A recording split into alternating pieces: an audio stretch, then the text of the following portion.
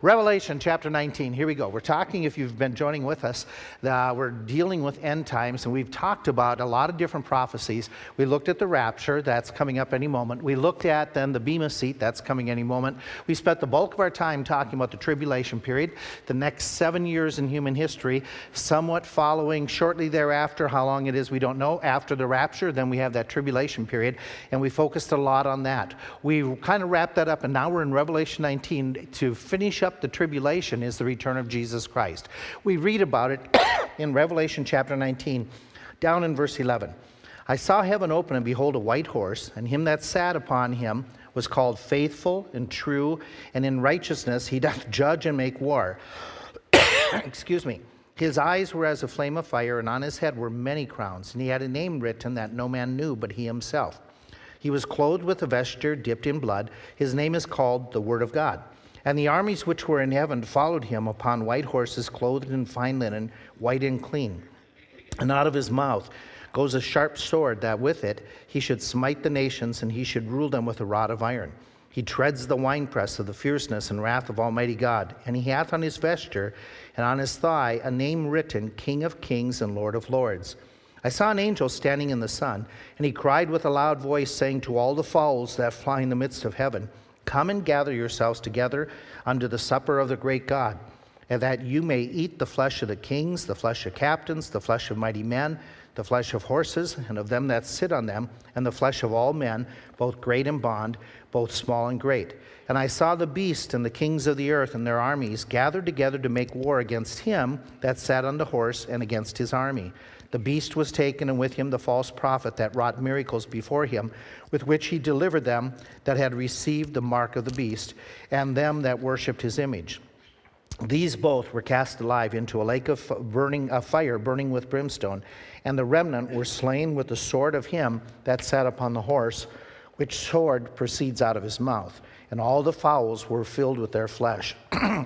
Here we have a lot of information about the return of Jesus Christ. And so let's kind of put it in perspective. Let's just answer several questions. When does this take place? Excuse me. When does it take place? If we were to chart it, we would remind ourselves where we're at in the chart. You have the beginning, the rapture of Christ, a rapture of the church, which could happen any moment. Then, shortly thereafter, there's going to be the signing of the treaty by Antichrist. When I say shortly thereafter, we don't know if there's weeks, months, days, or some years period between the rapture and the signing of the treaty. But when it takes place, that kicks off, and whatever treaty it is, we're not sure, but we're not going to be here anyway. The Antichrist will sign a treaty for 7 years with Israel. Then what happens is that begins that period of time, and initially God starts pouring out a period of judgment that's called the first set of judgments, the seal judgments. They seem to be more worldwide than located in the Middle East. Then at the middle of the tribulation, there's a war in heaven. Satan is cast out of heaven. He comes to earth. He knows his time is short. And this begins the intense persecution that Satan will try to usurp the plan, the prophecies of God. Antichrist at this moment becomes the dominant world figure. This is when, through the help of the false prophet, they'll institute the mark of the beast, things of that sort. And so at the last 3.5 years, Antichrist will have his worldwide rule. During that time period, God's response is 7 judgments that are called the trumpet judgments, and 7 judgments that are called the vial judgments.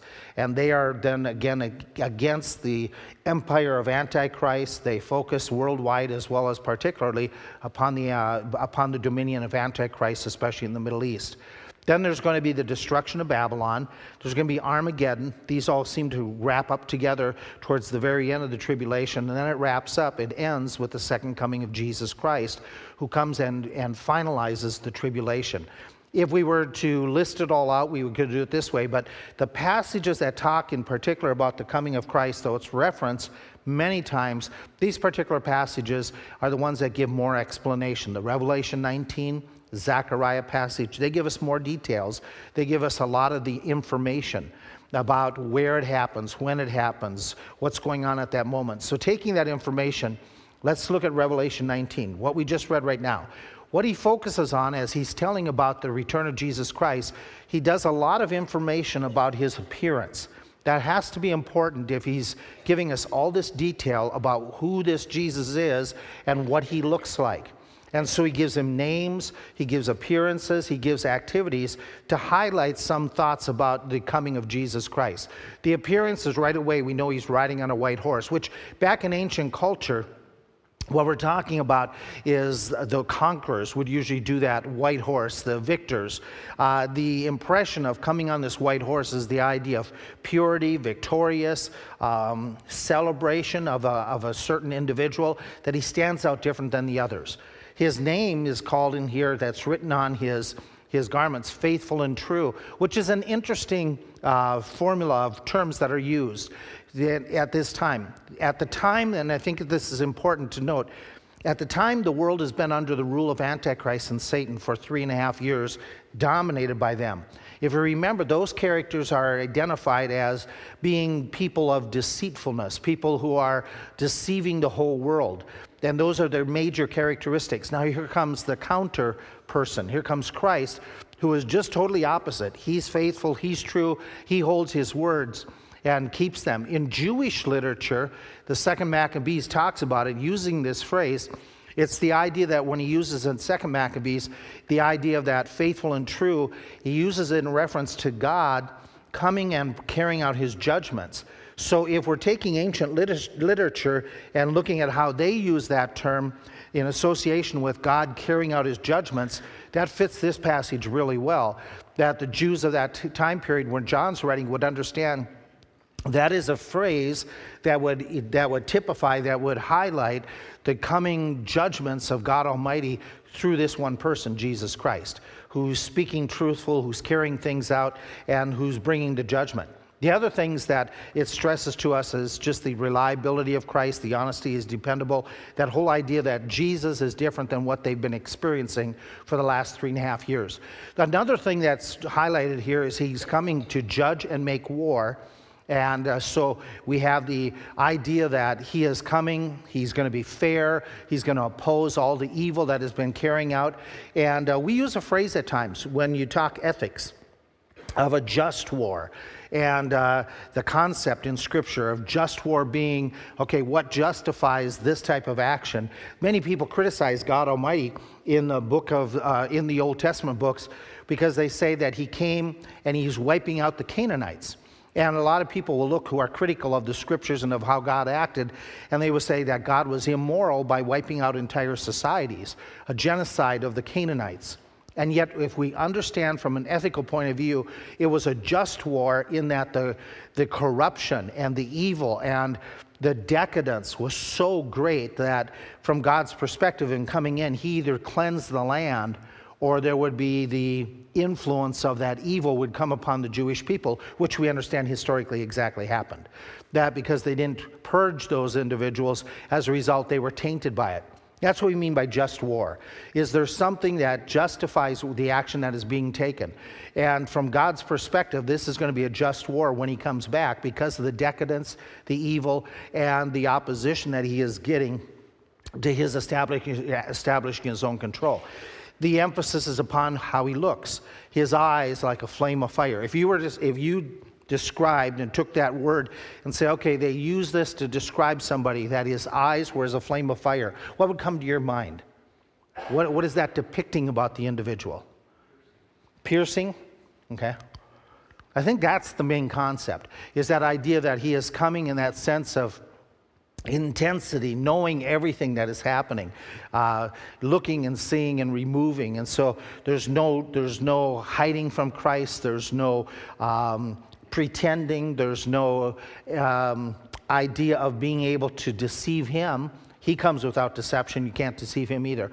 And so there's that idea, that flaming fire of piercing, intensity, judgment. And all of this is wrapped up in, again, describing to individuals, here's the way Christ will look. Here's when he comes back. He gives the idea that there's many crowns or diadems upon his head. What stands out here? Let me try to see if think it through in this sense. How many crowns do people normally wear? Royalty. One, typically, the crown for whatever their kingdom is. Why do you think he brings it up that there's many crowns upon his head? Everything, yeah. The emphasis seems to be that his rule goes to all the different nations. and expands to all of them the rightful ruler of most of them. He has a name that no man knows. Now, this isn't the only time it comes up in Scripture that God has names that aren't known to everybody. He does that elsewhere, that he talks about believers are given a name that others don't know, a pet name, a name between you and the Lord alone that is going to be distributed so that you have a unique relationship with God, that just like you as parents, you have certain pet names, sweet names that you might use with your kids or your spouse, and gives a very unique relationship. And so that seems to be the concept here, that we're describing somebody who has a very unique relationship with the Lord, or he is just above all names. Now, the vesture dipped in blood is two possibilities. The vesture dipped in blood is the idea that his own blood has been shed, which we understand. But many authorities and many commentators say, well, in this context, it is probably a little bit different because of where it's going. The vesture that's dipped in blood could be his judgment of others, that it is an expression talking about his taking, demanding, carrying out judgment against others, and it's not his blood that has been shed, but the blood that he is shedding in judgment, lives that he is taking because of what they have done. And that comes up several times in prophecy about him coming and exercising judgment over people, and if you would, shedding their blood, okay, in the sense that he is demanding from them in retribution. The other thought that comes up is his appearance, again, is the Word of God. As soon as you see that his name is the Word of God, what passage does it take you back to? John chapter 1. John chapter 1, right away. The Word of God was with God and was God.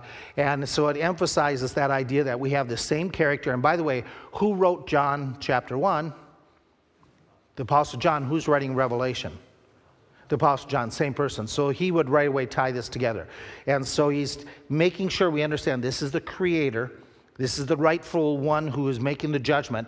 And the idea very simply is that he is God manifesting power. He is revealing himself. This is God Almighty coming from heaven. And so John is making this clear that God is coming as judge in a just judgment at a time that he's not coming with humility. He's not coming with, as a helpless babe. He is coming as a powerful person. He is coming with dictatorial plans and taking over, and gonna basically take charge of everything rather than let things happen around him that he's controlling, but in a very subtle fashion. This is a very proactive conduct by Jesus Christ, and just stopping the evil, things like that. He brings an army with him. And what we understand is that army that's talked about in two different passages, the army can include the angels. And he talks about coming in Thessalonians, coming with his army of angels that are flaming, fiery angels in judgment. So this is probably that reference, is that part of his accompaniment are his angels, which would be very, very powerful to see. All of a sudden coming out of heaven is this character, and then followed by these flaming angels. And then as well it talks about there's an army. If you back up a couple chapters, there's an army that is called chosen, the faithful, those who are called. These are terms that are referred to as for believers. So the company that Christ comes is not only with angels, but apparently those of us in heaven with him that we're returning from heaven as he comes in this judgment. And what's interesting, he talks about this great army coming, but there's no indication in this passage that we have weapons. There's no indication that we use weapons. When he comes back at this time, he's going to exercise his judgment. He's going to take on the world's armies, but he doesn't need us. He has this vast host, but he doesn't need us in order to handle those enemies, which is an interesting concept to, again, highlight his power. The only weapon that is stated in the text is what comes out of his mouth, and that is his mouth, his tongue as a sword. And it's mentioned several times in Scripture, but it's obvious that what he's doing is through his verbal communication, he exercises great power, immediate power. And that takes us right away back to Genesis, because what does he do in Genesis that shows the power of his word? He spake and things came into being. So again, this whole passage is highlighting power, authority, majesty. It's all about the greatness of Jesus Christ at his return. The passage tells us that he's going to defeat his enemies. We're going to get a little bit more information as we go through here. He displays his power by a swift and sudden defeat of his enemies, which is going to be a total defeat of them. And that includes, and it's mentioned, the enemies that he takes on are Antichrist, the false prophets, all the kings of the earth, all their armies, and all the hordes of Satan. So all those characters who from Revelation 12 on, from about 12 on, those characters that have been highlighted as nobody can stand against him, who can stand against the beast? They have this power that is unrestrained. And it's been through the book of Revelation, that whole concept of power of the evil and how it seems victorious. All of a sudden we come to Revelation 19 and they're all defeated. Not just one of them at a time, but all in total together. He takes them on with an army, with angels, but he does all the work. He speaks and they're taken care of. And again, majesty, power, Jesus Christ and all his greatness. This isn't the first time that's talked about how he comes back, and when he comes, it's going to be totally different. So remember the vision given in Daniel chapter 2, where he has that big statue, the head of gold, and then the different elements, and you have Babylon, Greece, Medo-Persia, the Roman Empire, and then the toes being that blending reference to the ancient or the renewed Roman Empire. And what comes out of heaven all of a sudden? This fiery rock that comes out of heaven, and what does it do to all these great empires? It just destroys them. It annihilates them.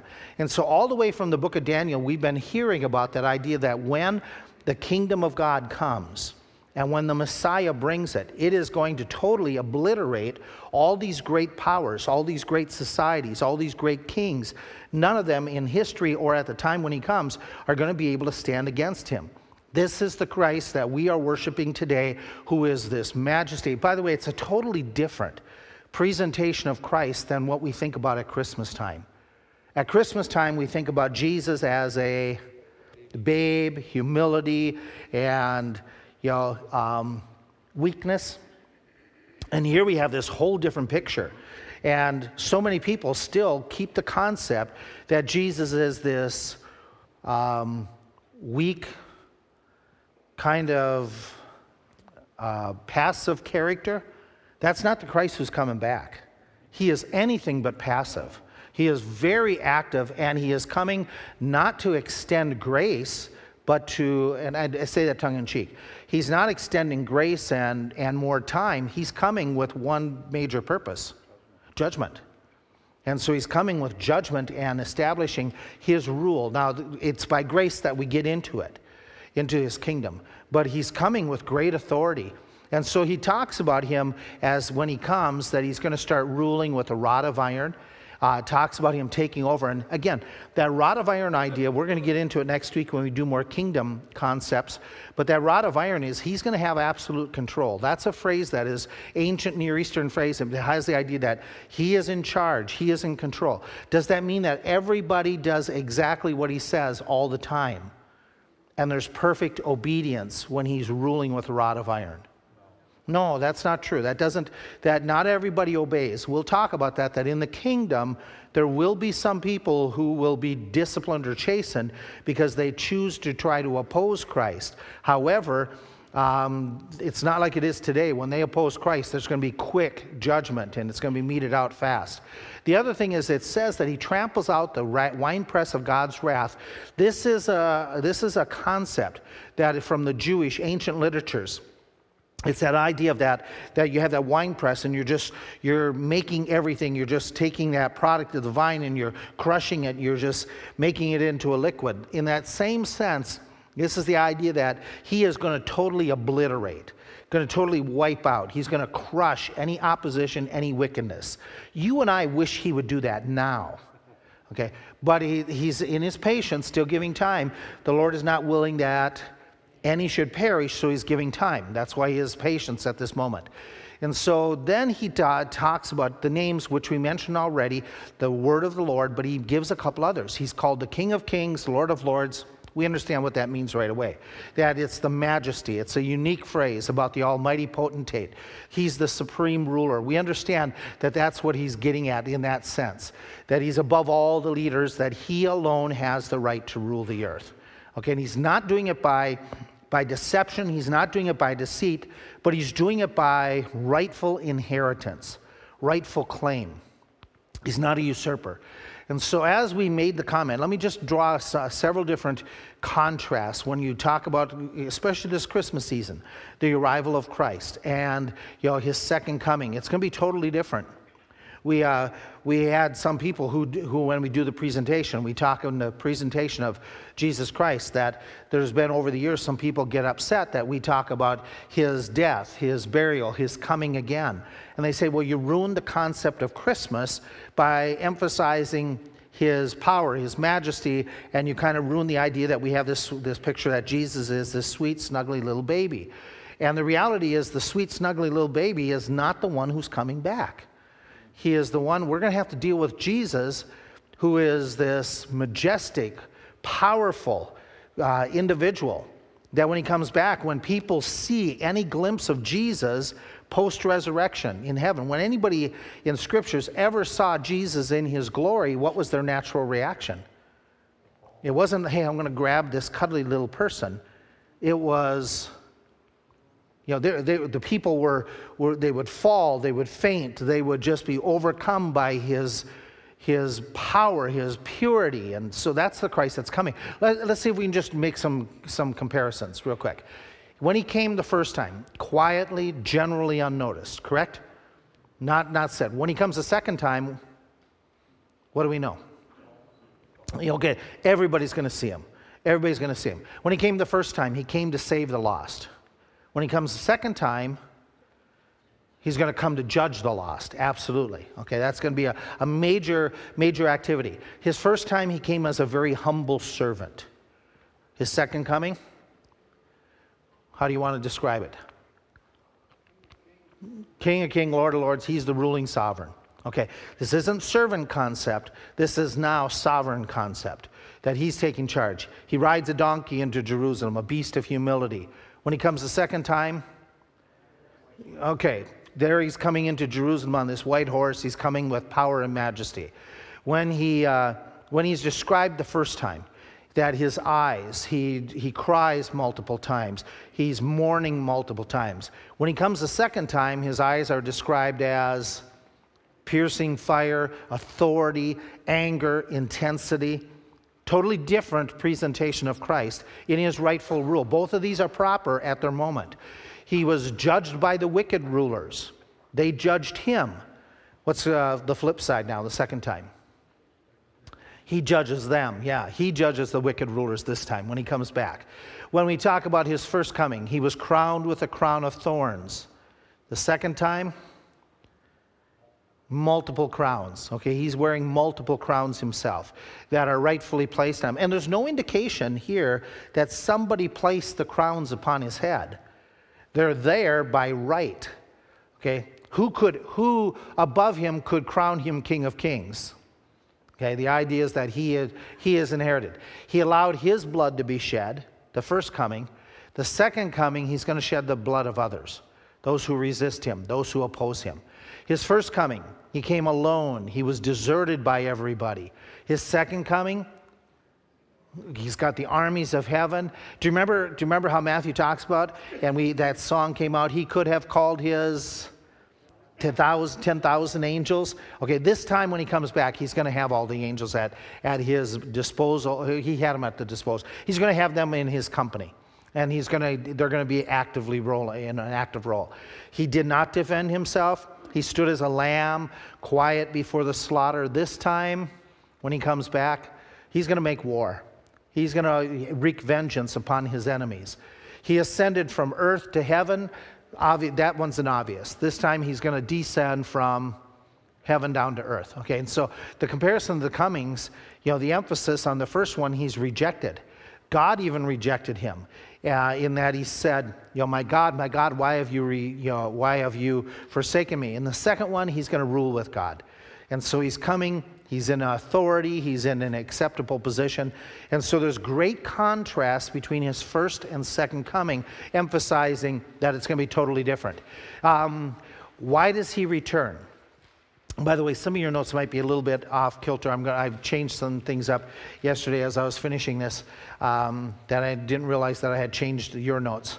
The ones from what I had printed. Why does he return at this time? Now, I'm adding a couple different lines here as I was going over it.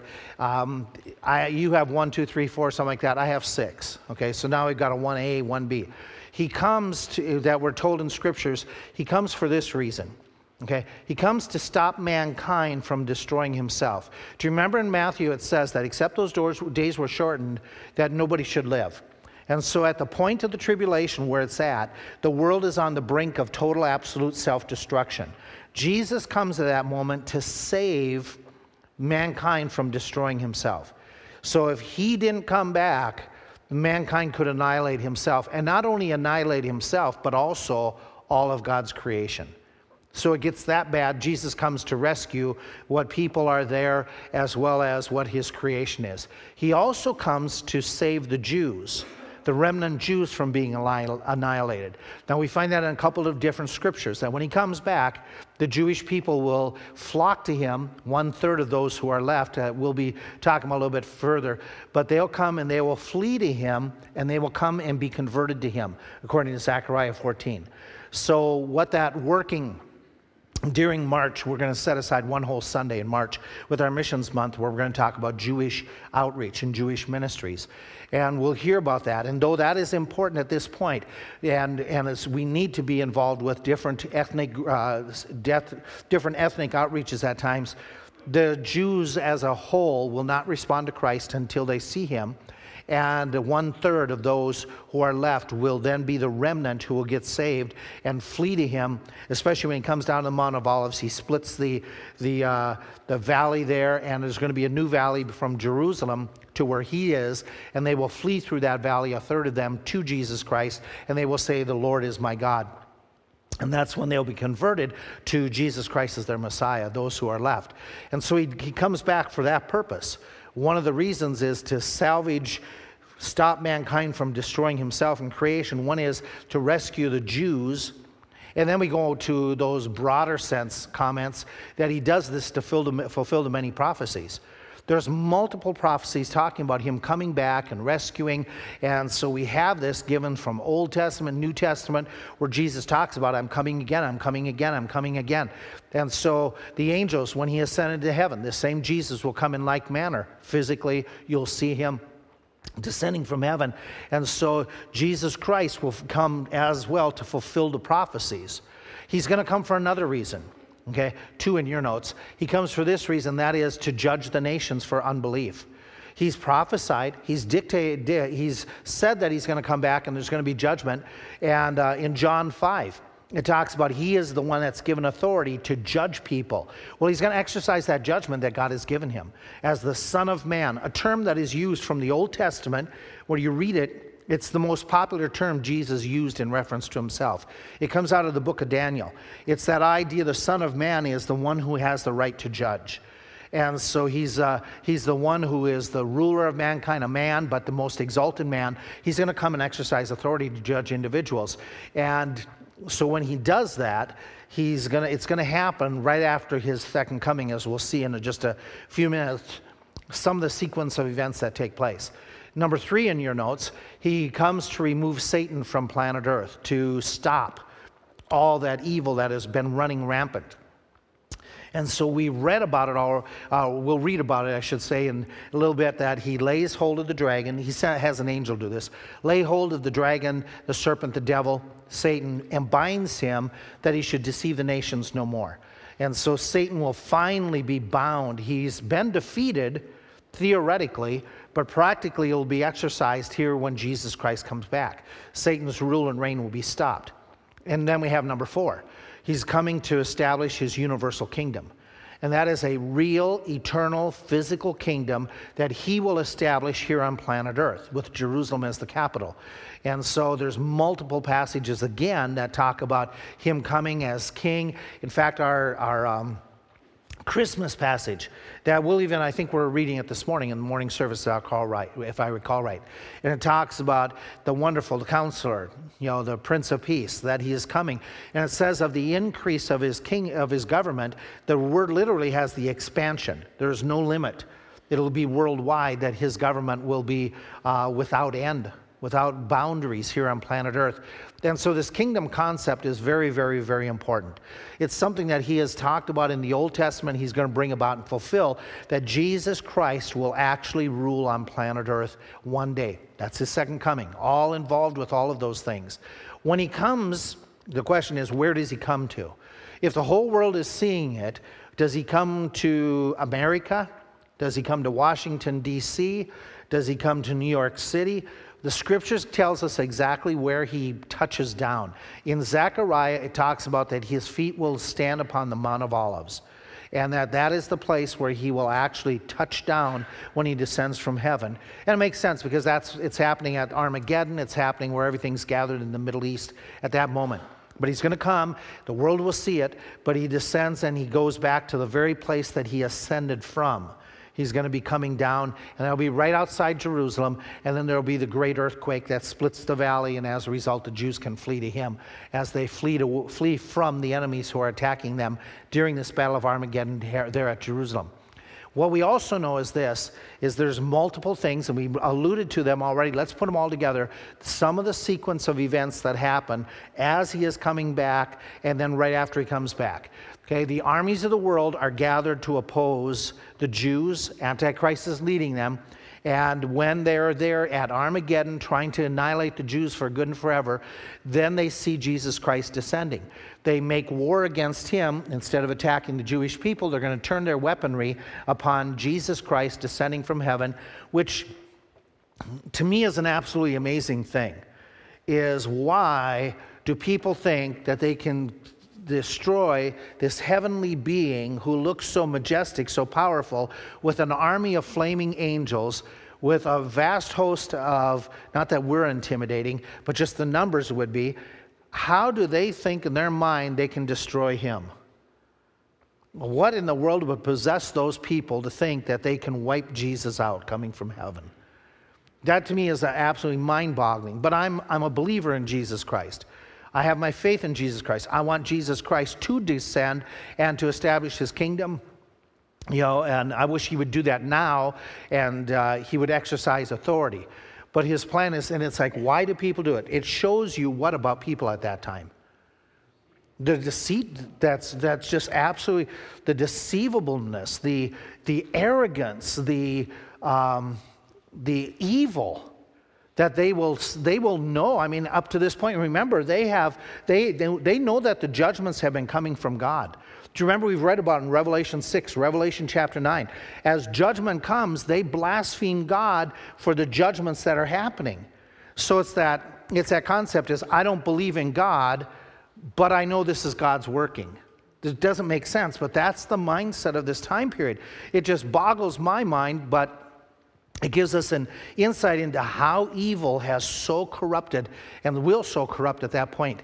The situations, the Valley of Decision or Megiddo, the sixth vial, if you remember when we talked about it, it's when the angels go out and they dry up the water and they deceive the nations. They bring them together for the initial purpose of attacking Jerusalem, wiping out the Jews, all of this gathering of all the armies. It'll happen right in coincide with the destruction of the great city of Babylon. They're coming to destroy the ancient remains of Jerusalem, and God intervenes to rescue the Jews. And then you have that seventh vial that's poured out. That includes the great earthquake that's talked about, the hailstones of 90 to 100 pounds. All this is happening within moments of the descent of Jesus Christ. The fall of Babylon takes place, Jerusalem's divided in three parts, and Jesus Christ descends. So there's going to be all this catastrophe happening, and then Jesus comes down. It's very apparent that this is all a judgment of God, and then here comes God in the flesh. It's an amazing situation that happens, and then Jesus will exercise his conquering. That it's interesting, we read the passage, even before the battle starts, he calls the birds in to feed. Now, you're calling the birds in to feed because you're saying there's going to be great devastation. There's going to be opportunity for the birds. And if you notice the last verse in Revelation 19, that they're going to fill themselves full. And so he calls the birds. He's totally confident of his victory. They come before the battle and they feast to their fill. And then it indicates that all types of people, no matter who they are, no matter what their position, if they oppose Christ, they're going to fall at this moment. Nobody is going to be able to resist. There will be no underground movement that will be able to resist Christ in the days ahead. So we're going to have this devastation of all the world's modern armies. That's going to be a complete devastation of their leadership, of their personnel, and there won't be ability to take care of the bodies. That's why the birds come, because there's nobody left to bury the mass amount of people. It's going to be a victory that is going to result in an absolute slaughter, an absolute total domination and victory over every single one of those who oppose him. And so there's no, Jesus isn't coming back to say, I'm going to force you into a point that you make peace with me, and you keep some of your rights, and then we'll work at a compromise or a treaty deal. There's nothing like that in his mind. When he comes back, if they're opposing him, they will be destroyed. And so his conquest is going to be absolute, total. And remember what it's called for during this time period. Now, you might be sitting there and saying, this sounds very harsh, but remember now, for the last several years, saints in heaven, angels in heaven are saying, how long, O Lord? How long? The wickedness is getting so great, so tremendous, and that even creation is groaning, according to Romans chapter 8, that they're groaning with almost total destruction. And so when he comes, this is going to be it. There's going to be no room for a peaceful solution. You oppose me, this is damnation. And so it's a total different presentation of Christ. The ringleaders we talked about, that they're all taken out, and as well they're punished. And remember, these have been powerful creatures and beings. Antichrist, the false prophet, they have exercised great dominion over people. They have been the total authority unto themselves. Not now. They are manhandled by Christ, cast in the lake of fire. And there are armies that have followed them. There's going to be a total destruction of them. This is not the norm of what we want to present or what we think of when Christ comes back. When we think Christ comes back, we want to think of the glamorous, the happy pictures. We want to see the return of Christ. We think of the joy of everybody floating around in heaven. When he comes back, he's coming back with vengeance, with a rage. He is exercising authority. But all of his quote-unquote vengeance, his rage, is totally justified. He is in the right. He is exercising that which he has patiently withheld for generations, especially in this last time period. So when Christ comes back, we're going to see the Christ coming back in his total pure holiness and powerfulness. And he's going to exercise it. And this is when he takes care of Satan. When he has him captured and cast into the bottomless pit. The defeat is total. The defeat is swift. What we mean by that is that when he is coming back, he's not going to have a long, protracted war. This isn't where it's going to be going back and forth, and all of a sudden the enemy gets a little bit ahead, and then back and forth in this campaign. It's not going to happen at all like that. When he comes back, it's going to be spoken judgment, and it's going to take place. It's going to be immediate, total annihilation of the enemies. Again, we're talking about his authority, his majesty, his righteousness, his justice in all of this. The other thought that comes to me is that Satan is going to be removed completely. That is, he's going to be cast into the bottomless pit by one of the angels. And the abyss, or the abusa in scriptures, is used multiple times. It's the place that we understand is a prison right now for some of the demons. And so he's removed so he can no longer deceive nations. Apparently, it's not stated, but I'm going to make the apparently, his hordes are removed as well. Those who would be his accomplices, it's not specifically stated, but they're not going to be able to deceive.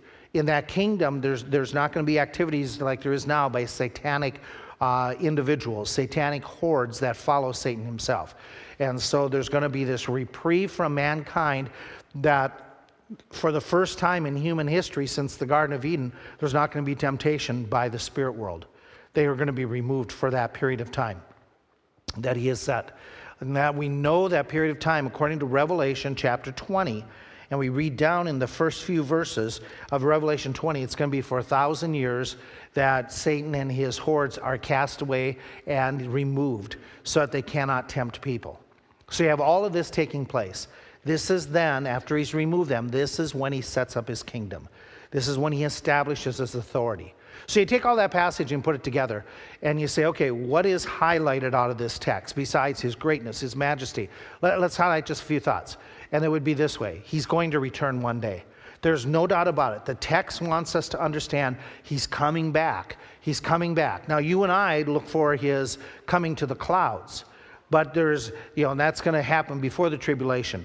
But he is returning. If it were not so, I would have told you. We also know this, that his words, his person, is being powerful and authoritative.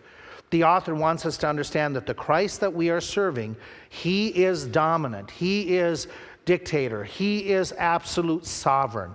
And he will exercise his absolute sovereignty at one time. Right now, there's still a lot of allowance for things to happen. One time in the future, he's going to exercise control and going to say, nope, I'm not going to allow certain things to happen anymore. My patience has been exhausted. I'm coming back. Even though Satan, evil, is real and it's powerful, Jesus will have the final victory. We do not have to say, when is it going to stop? Is there any hope? The reality is Jesus is the victor. He is going to win. We are on the winning side with Jesus Christ. Something else is that's important. Though the unrighteous are in the majority, and at times they exercise authority over us. I mean, we live in a day that just boggles me at times. How evil is called good and good is called evil. It's amazing. It's amazing how things are becoming so perverted, so twisted. And you and I keep on saying, how can it get any worse? And it's going to get worse. But the fact is, it will be reversed in time. Jesus Christ will establish righteousness when he establishes kingdom. But it's not something we can do. It has to be done by Jesus Christ. He'll eventually come to take his place as rightful ruler of all creation and all creatures. He's going to exercise it. You and I have the choice right now to let him be the ruler, the dominator of our lives right now, which we have to ask ourselves, do we let that happen? We aren't seeing a Christ who will one day become this. That's not the point of the text. That one day he will become the rightful ruler. All this passage is telling us is that one day he will exercise his right. He is already the rightful ruler. He is already sovereign. He is already holy. He is already upset by wickedness. He's patiently waiting to exercise these things, but he who is our Savior is all of this already.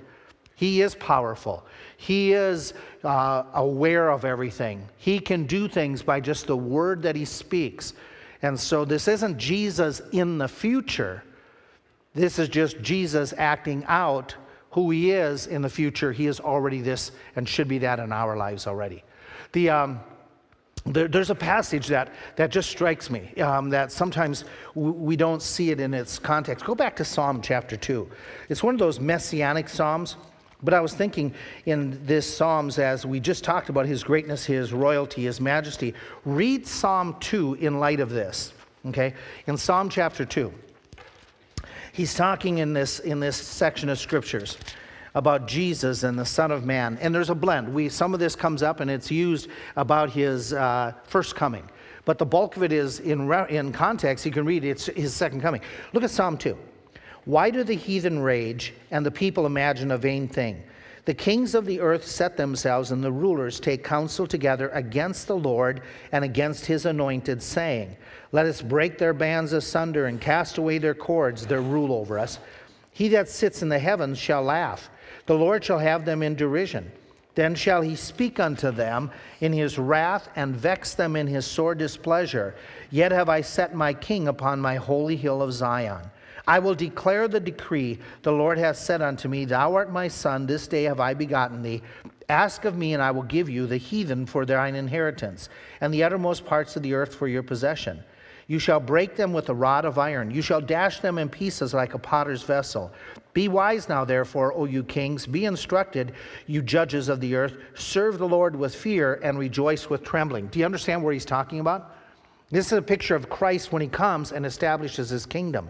Then he concludes with this thought, kiss the Son, lest he be angry, and you perish from the way. What's it mean to kiss the Son?